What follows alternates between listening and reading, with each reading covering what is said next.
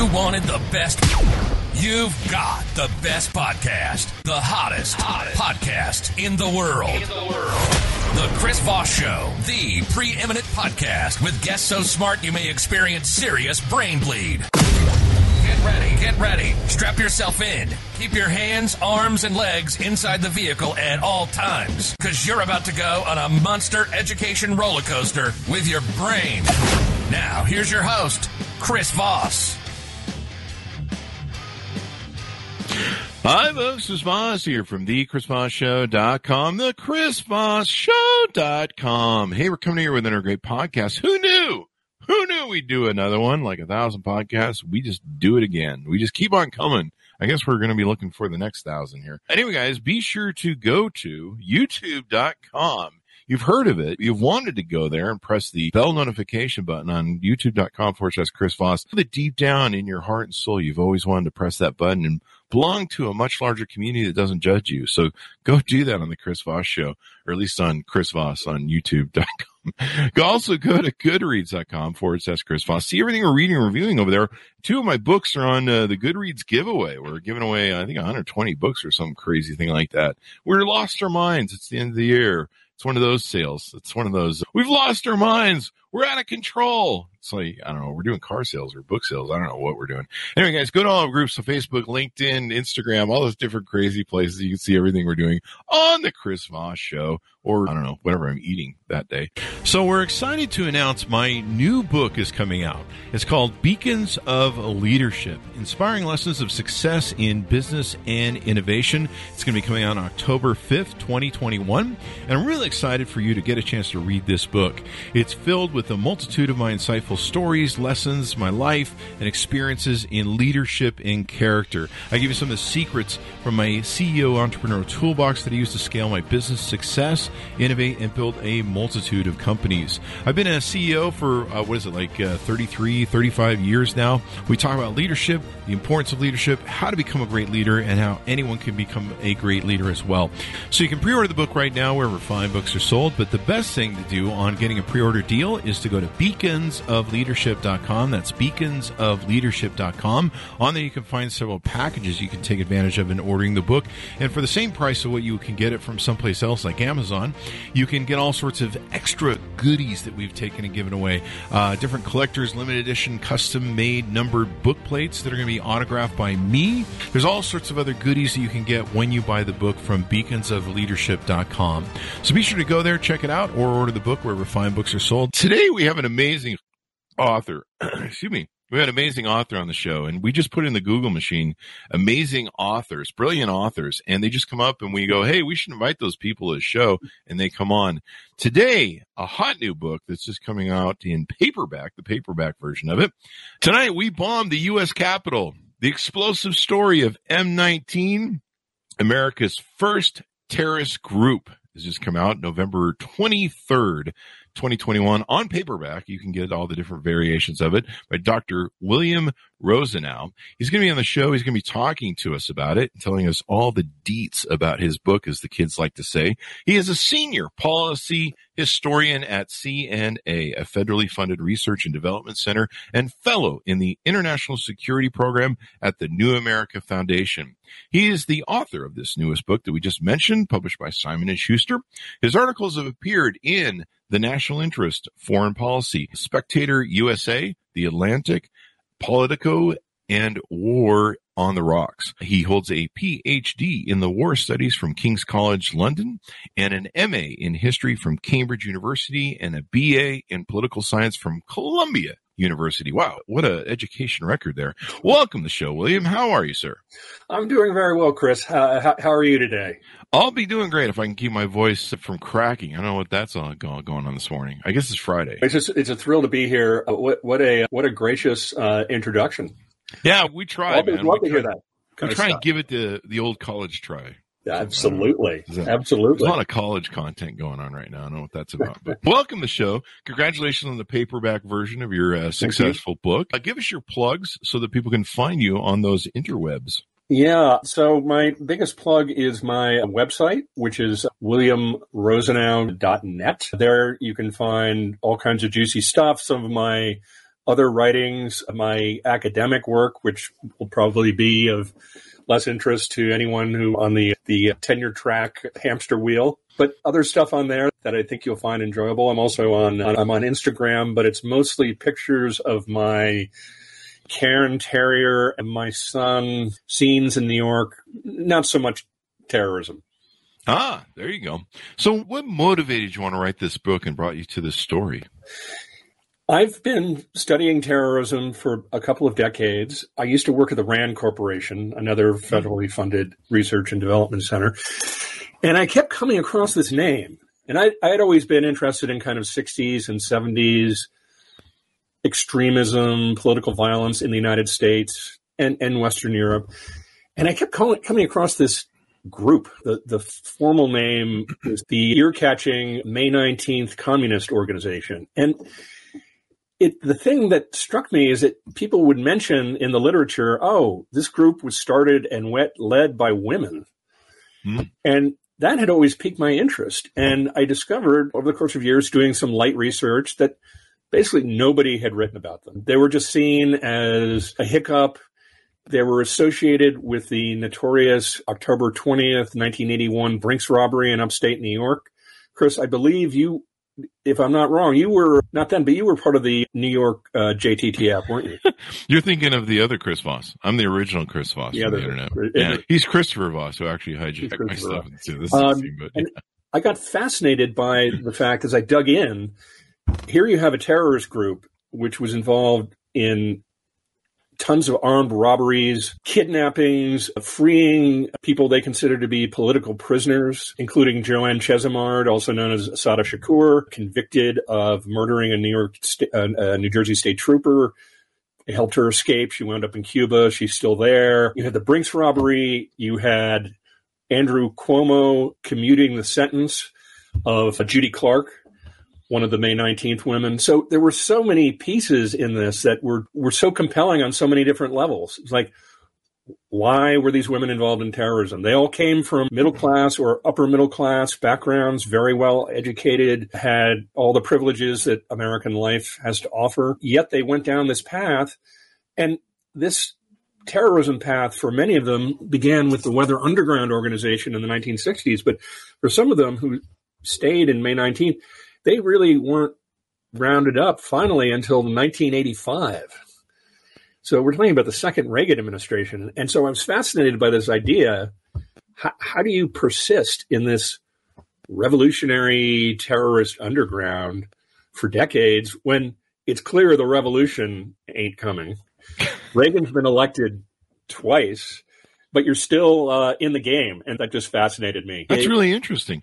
So give us an overall arcing of the book. I think you've given us a little some of it. Did we cover? No, one of the things they did, they had sort of two phases. There was an earlier phase where they were allied with the Black Liberation Army, which was an offshoot of the Black Panther Party, a very violent organization. Joanne Chesimard was part of that. They basically conducted armed robberies to finance the revolution never being very well defined and assassinating policemen. They assassinated at least 15 policemen around the United States. Holy crap. Like in New York, calling in a 911 at a housing project, waiting for the cops to show up in their patrol car and shooting them to death. So Jesus. The BLA, was definitely part of the story. One of the members who went on to be a key member of the May 19th group had been who's described as the only white member of the Black Liberation Army. So the story really begins, I have to say, in the 1950s because one of the prime characters in the book, Judy Clark, whose sentence was commuted by Andrew Cuomo in 2016 or 2017 and wound up getting paroled.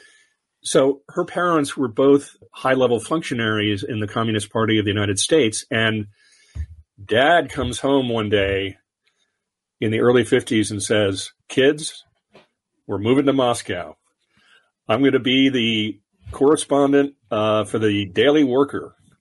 So Judy spent some formative years in Moscow under Stalin, really incredible, came back. The parents got very disillusioned with communism. Judy kept the faith throughout. and had terrible rows with their parents over this, over revolution and communism and Marxism, Leninism. Wow. So the book really, it starts there, and the trajectory goes through the 1960s, the usual campus radicalism, moving into real violent extremism with the Weather Underground. They had all basically known each other. Many of them had known each other, at least by reputation. And that's a common theme in terrorist groups, that people are brought in by people who know them through like kinship ties or friendship ties. So that was definitely the case here. They decide they're going to help the Black Liberation Army. They're going to be their armorers. They're going to rent them safe houses. There are a bunch of nice middle-class white women who aren't going to draw the kind of attention that black radicals did. They helped them with their armed robberies. They did surveillance, provided weapons, drove getaway cars. Then, after this hideous Brinks robbery on October 20th, 1981, where 2 policemen and a Brinks guard were murdered, and I'm going to come back to someone who was recently paroled as a result of after his involvement in that case. They lay low for a few years. The hunt was really on. The FBI Joint Terrorism Task Force and NYPD were after these people. They were cop killers. They were under intense pressure. They lay low and then they rethought their enterprise. And they decided, rather than doing all this helping of these other groups like the FALN, Puerto Rican separatist organization, we're going to do our own. And what we're really going to be doing is supporting those revolutionary forces in the developing world, like South Africa, anti-apartheid, Palestinians, others, because in their view, they were in the belly of the beast, and they had a moral and political obligation to attack this imperialist monster from the inside. And so they went on a bombing campaign, went on for roughly 2 years. They didn't kill anyone in this bombing campaign, but it's interesting.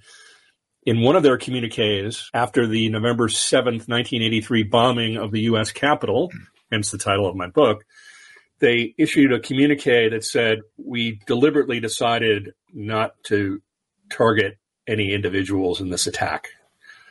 So that option was there. Wow. And as things unfolded over time, this propensity to violent extremism became even more intense. 2 of them were arrested in 1984 at a storage locker in Cherry Hill, New Jersey. The storage locker had hundreds of pounds of TNT in very bad condition. Oh.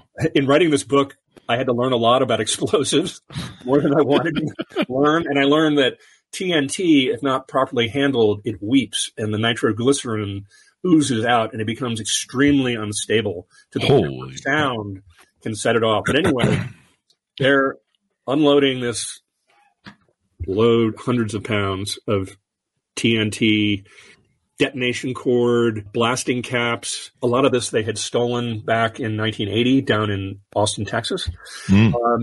Thousands of rounds of ammunition and fully automatic Uzis, dozens of pistols, and thousands of rounds of ammunition.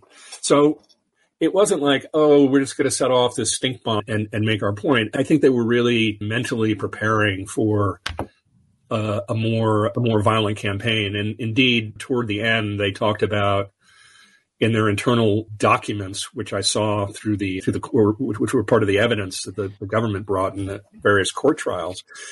They used the phrase selective assassination. They talked assassinating prosecutors, judges, Henry Kissinger. And when each time they were arrested, not as a group, but in twosies, and each time the women had 9mm pistols in their purses, fully loaded with a round in the chamber. Wow. So these were serious, I would say professional revolutionaries. They lived in a strange world of their own making, but all of them wound up in prison. Some served very long sentences. Some served their time and got out. Others were released for medical reasons and died. 2 of the women, they had been arrested on weapons charges and rioting and stuff. They're still on the lam.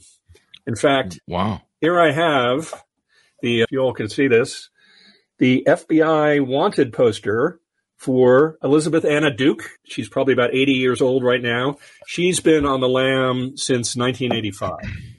And you said one of them's... Two of the people that they sprung from prison. So Joanne Chesimard, Asada Shakur, she's in Cuba.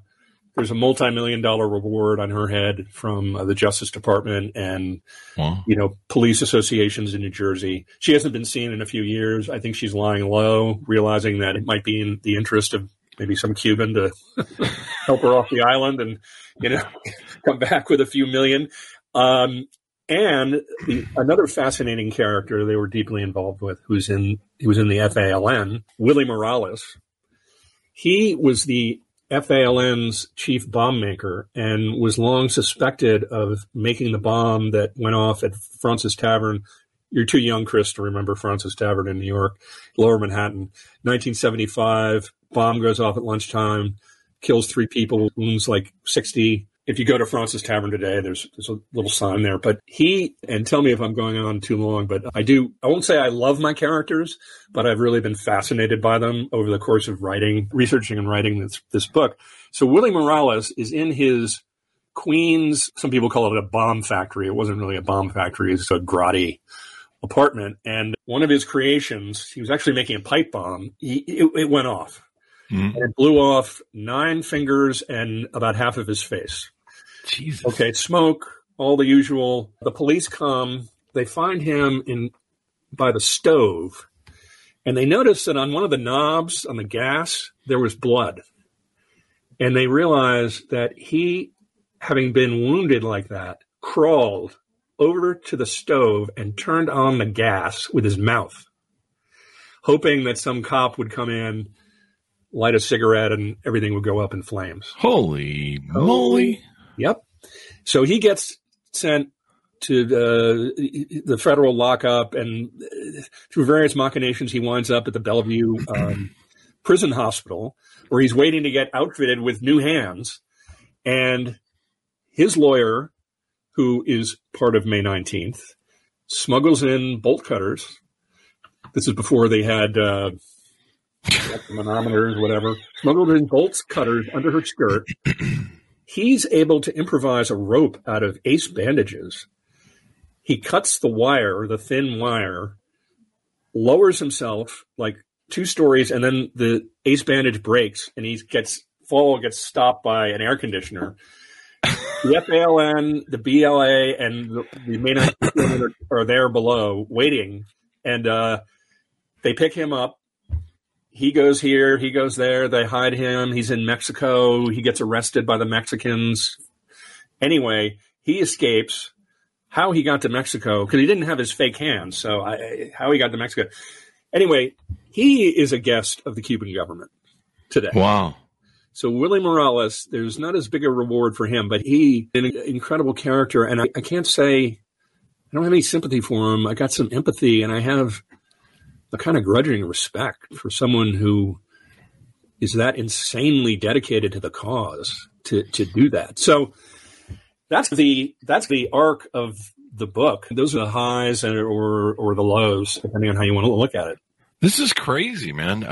Do they get away? Why did they get away with this for so long? Is it because no one's looking for women? Because women usually aren't behind terrorist organizations? Or this is a crazy time, the 70s and 80s, because there was a lot of wild stuff going on. I was born in 68, and it was just crazy stuff going on. So what was it that allowed them to get away with it for so long? It was a couple of things. There were a lot of different groups. So in the 70s and really into the early 80s, but the 70s was a really intense period in U.S. history for terrorism. People have forgotten about that. They think, it was the 60s. No, it was really the 70s where, particularly in the early part of the decade, you had literally thousands of terrorist bombings a year in the United States. Some attributed, some not attributed. The police, I wouldn't say they were overwhelmed, but there was a lot going on. And these women, I have to say, and it was like the Black Liberation Army, the police and the FBI had a difficult time getting inside these groups. They did phone taps on BLA people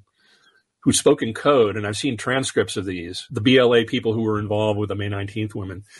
And I saw this 60-page transcript, and the whole thing is in this code. yeah, I got some spirit and we're going to have a fiesta, blah, blah, blah. And it's almost impossible to understand it is impossible to understand what they're talking about. So the police and the FBI were never really able to get inside them. And with May 19th, which was a small group, it was a couple dozen people in the underground part. It had an above ground portion where people publicly identified as May 19th members, but the underground was small.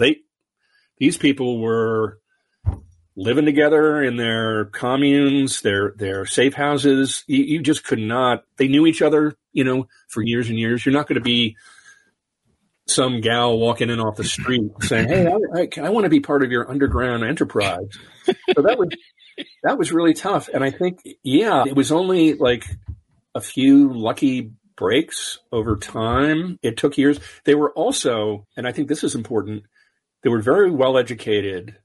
They didn't have fancy jobs or anything, but the jobs they had, they'd work as secretaries. A bunch of them were printers. And so they had skills. Like they had in some of these storage lockers, they found blank FBI credentials, social security cards, driver's licenses. And this was pre-digital. So these things were pretty effective. And they were really good at disguises.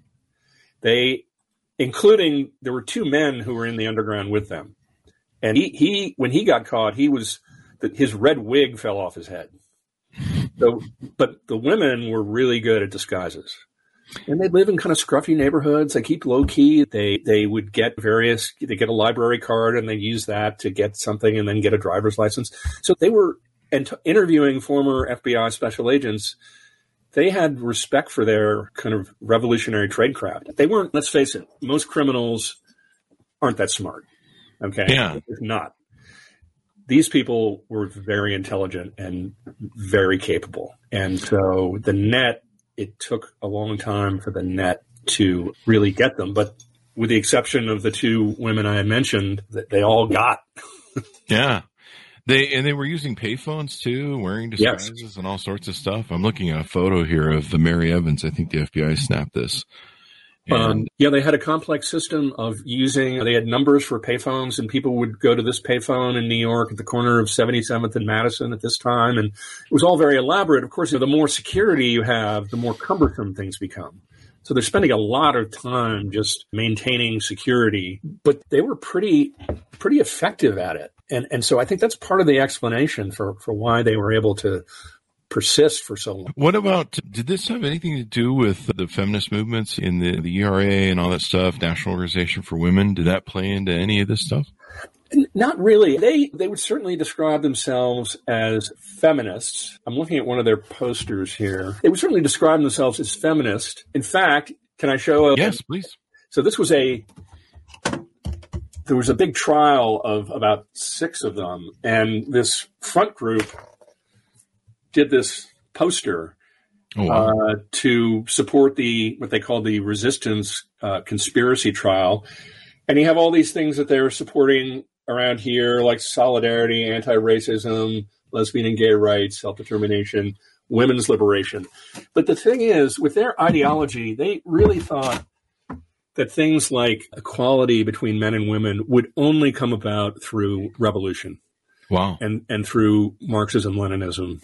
For their version of it. So they tended to look at the Betty Friedan's and Gloria Steinem's and the sort of mainstream feminists out of it, not being very too incrementalist. The other thing is that certain parts of the women's movement, and Betty Friedan was particularly notorious about this, were anti-lesbian. I mean, Betty Friedan basically said, we don't want those crazy lesbians associated with us. And many of the women in May 19th were self-identified lesbians. So there certainly wasn't a lot of love lost. But they talked about this stuff. They talked about women's liberation. They talked about internationalism and peace and all this other stuff. But really, the only way to get there, in their view, was through revolution. So now, were they mostly communists? Tell us where the name M19 comes from.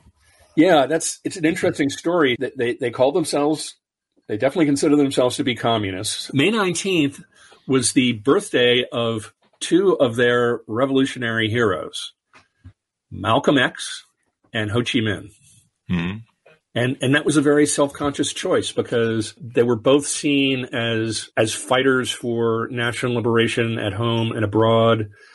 They identified so closely with national liberation that those were real natural idols for them. So hence the name, which is a little bit, doesn't exactly trip off the tongue, does it? But it's their thing. Was it Malcolm X's revolutionary? I know between him and Martin Luther King, Malcolm X was more of a revolutionary, I think, if I'm using the right terminology. He was more about activism, I think, or I think he wasn't even a little bit more for violence. I don't know.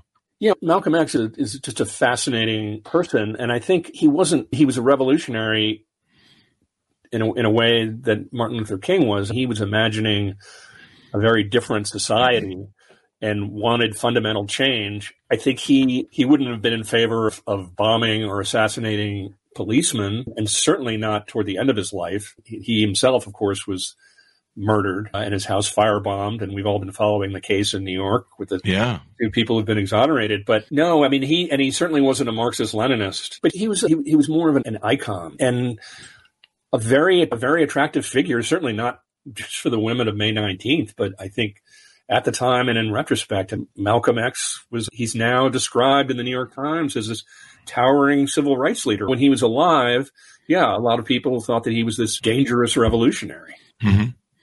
And probably helped with their alliance with the Black Panthers. I remember the 80s Black Panthers and Ronald Reagan and all that stuff that went on, just insane. And Ronald Reagan issued up a whole new entrance of racism that was through all of his policies and what he did. What other things haven't we touched on the book that you want to tease out to readers? I guess there are a couple of things. One of the things that I found interesting, so there's a meta story. So there's the group, sort of the individual stories, there's the group, and then there's the government and the broader culture. So one of the things I found very interesting was, and you mentioned Reagan, Reagan and people in the White House were really enthralled with this notion promoted by a writer named Claire Sterling called The Terror Network. She wrote a book of that name, The Terror Network, very influential at the time. And basically, sorry, that's my terrier. Let me just mute for. Sure. Claire Sterling. This is interesting. Political assassination. I hope that doesn't disturb your. No, we should be good.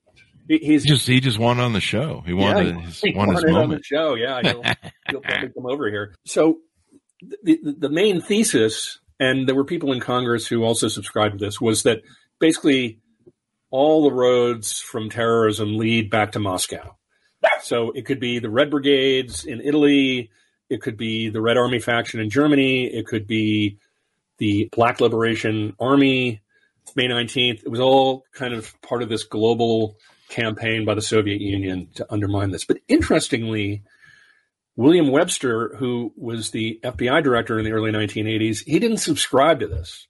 And his approach to terrorism was, this isn't some massive ideological struggle. This isn't some geopolitical Armageddon that's underway. This is criminal activity, and we're going to treat it as such. And we're going to do so within the boundaries of the law. So they weren't doing FBI, J. Edgar Hoover style black bag jobs and illegal wiretapping. They were pursuing criminals, and they saw them as criminals, and they got out of this ideological dimension, which I think was effective. And it's something that in some of my other writing I've talked about, viewing terrorism with the proper lens is very important. And after 9/11, for the first almost decade, it was framed as this global Manichaean struggle between the West and Islamo-fascists, which I think was a complete disaster. But it's interesting that the FBI director would be someone who's dialing back on this notion of terrorism as this, not existential threat, but as a thing inspired by our global superpower enemy. So that's something that I wanted to bring out. And a couple of other things. So there were people in May 19th. I would definitely call them idealists. And I'm trying to get at, and it's very elusive. It's like, why did this group of people, these individuals, come together? There were many people like them, but very few actually became terrorists. So terrorism researchers have been grappling with this for decades, and there is no don't believe them if they say it's because of X that somebody becomes a terrorist, or it's because of Y. There's never a reason. It's monocausal. And I hope that comes through. And the one other thing I would just point to would be the Department of Homeland Security and the U.S. government use the phrase homegrown terrorism sometimes, domestic terrorism, domestic extremism. There's a jumble of terms. But these people really were homegrown. They were all American in every dimension. And it got me into this notion that this is not yes, terrorism kind of comes in waves. The 70s were a period of intense terrorism. We're seeing a wave of white supremacist terrorism right now. We had anarchist terrorism at the turn of the 20th century. They're waves, but it's always there, right? It's not alien to our history, our culture, our political landscape. It's people have, since the time that we first showed up in Massachusetts Bay, terrorism has been a part of the repertoire. We need to remember that we're shocked by it. That's what terrorists want to do, is shock us, among other things. But it's never going to go away completely. It can be controlled, but it's woven into the fabric of our society. Yeah. And I think that's something I hope that the readers come away with. Yeah, you addressed part of the question I was going to ask you, is what are the parallels between January 6th and then we're again at that state in America, like I remember the 70s, where I'm not afraid of someone from a foreign country. I'm afraid of white guys who look like me doing terrorism or shooting up a place. Like when I go into places, I look around and I'm like, where's the guy who looks like me, who looks like he's got, some sort of axe to grind? And it seems to have calmed down a little bit, but you saw January 6th. Any parallels that you saw in your research between that and where we're at in this era where white domestic terrorism is really more scary than worrying about some Arab blowing things up? Yeah, I think you're definitely right. And actually there's been some good research. The Center for Strategic and International Studies and, also Peter Bergen at New America, looking at the number of incidents since 9/11 and looking at the perpetrators. And overwhelmingly, the perpetrators of terrorism in the United States since 9/11 have not been jihadists. Yeah. They've almost all been militia or white extremists. It's a different group of problems. It's, I think, in some ways much scarier because I think the roots are a lot deeper. Marxist-Leninist violent revolution never really had a huge amount of traction in the United States. It had some in the late 60s and early 1970s, but it was always pretty damn alien, that ideology. But the various ideologies that are swirling around right now and are in circulation, no, they're some of them have European roots. They're neo-Nazis and who worship Adolf Hitler. Yeah. But a lot of the stuff is truly indigenous in an ideological way, in a way that like the Marxist-Leninist women and men that I wrote about weren't, they were always on the outside. Mm-hmm. People who perpetrate white supremacist violence, I'm not saying they're on the inside, but there's something much more, I think, rooted in the culture that they can draw on. Yeah. And they're facing the sources of all this. Again, figuring out like who becomes a terrorist and why, I think is extremely difficult and if not a fool's errand. You look at deindustrialization, you look at the opioid crisis, you look at the immiseration of many Americans, and you realize there's a lot for political entrepreneurs on the violent right to draw on. Mm-hmm. Although I will point out that I think a lot of the idea that the people in January 6th or the people who were involved with the Proud Boys or the Three Percenters or the Atomwaffen Division, now known as the National Socialist Organization, are these down and out unemployed mill workers is wrong. I think a lot of the people are actually middle class or lower middle class. But anyway, does that answer your question, Chris? It definitely does. I think nowadays, I don't know, instead of a communist slant or some sort of, whatever sort of slants they had, it now seems to be more of a fascist, populist, authoritarian slant where people realize they're losing power and they're willing to give capitalism for complete control in a dying age or dying sort of light of like, we need to get back to the 50s or whatever. I don't know. Yeah, that's an interesting parallel with the women and a couple of men that I'm writing about in Tonight We Bombed the U.S. Capitol, because they also saw the United States project as being weak, at its end. It's not delivered.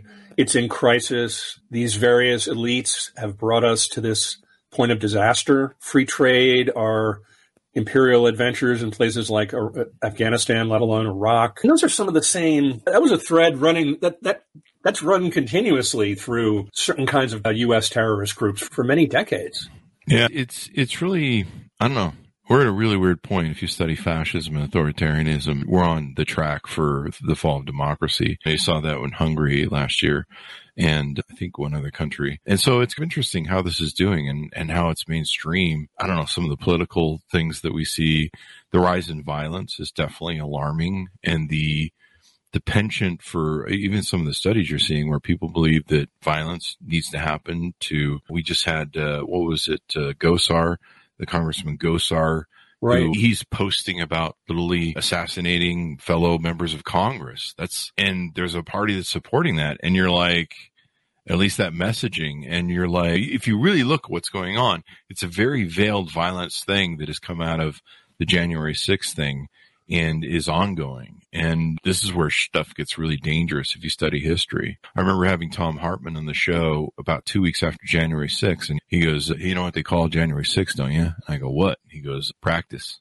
It's a warm-up. Do you remember the beer hall of Hitler? Yeah. And then in Russia, there was a first uprising as well with the terrorist activity. So it'll be interesting to see what's going on. Anything more you want to touch on or tease out on the book before we go out? You mentioned the violence and Gosar. I was immediately struck by that incident before the Civil War where Preston Brooks, the white supremacist slave ideology, slave supporting senators from South Carolina, beat Charles Sumner, the abolitionist senator from Massachusetts, nearly to death on the floor of the U.S. Senate. Oh. And there's a famous picture of Preston Brooks with his cane, like wailing on Charles Sumner. So I'm not saying, obviously the past is different, but Mark Twain said it doesn't rhyme, but it echoes. I think that's one of those strains that we were talking about earlier. Yeah, this isn't the first time in American politics. We've been a very tumultuous republic in many ways, and I don't see any tranquility coming anytime soon. Well, yeah, when you see the violence that came out of the Trump administration, the guy who was sending bombs out of his van in Florida, the Philadelphia attack there's so many attacks, I can't even think of them all, but the Philadelphia attack on the synagogue, all these guys who got activated by these things. And there's crazy people out there, especially on these social media platforms, that they get triggered and they start thinking of things that are violent. And we're not saying you're an example to the world, but it's important for books like yours to come out because it's like I always say, it's my quote, the one thing man can learn from his history is that man never learns from his history. And thereby comes, like you said with Mark Twain, the echoes. This Preston Brooks thing, I forgot about that. I'm going to have to do some reading after the show to check that out, including your book. Give us your plugs so people can find you on the interwebs. My website is William Rosenau. Lots of links there, articles, things of interest, upcoming events. That's probably in social media. Yeah, I'm on Instagram, but as I said before, it's mostly dogs and my son cavorting at parties and stuff like that. Yeah. Mine's like the podcast, and mine's like great authors, and then Chris's lunch. And his dogs every now and then, my huskies. Yeah. That's pretty much it. And then my gym workouts, I post like motivational thing that gets me fired up at the gym, but hopefully influences the people to go to the gym. It's been wonderful, Dr. Rosenau, to have you on the show and talk to us about this, because I think this is an interesting time. You timed it perfectly too with the Malcolm X story that plays into this of getting those two men off. It makes me wonder, I'm sitting around going, who did kill Malcolm X and like, why did they get away?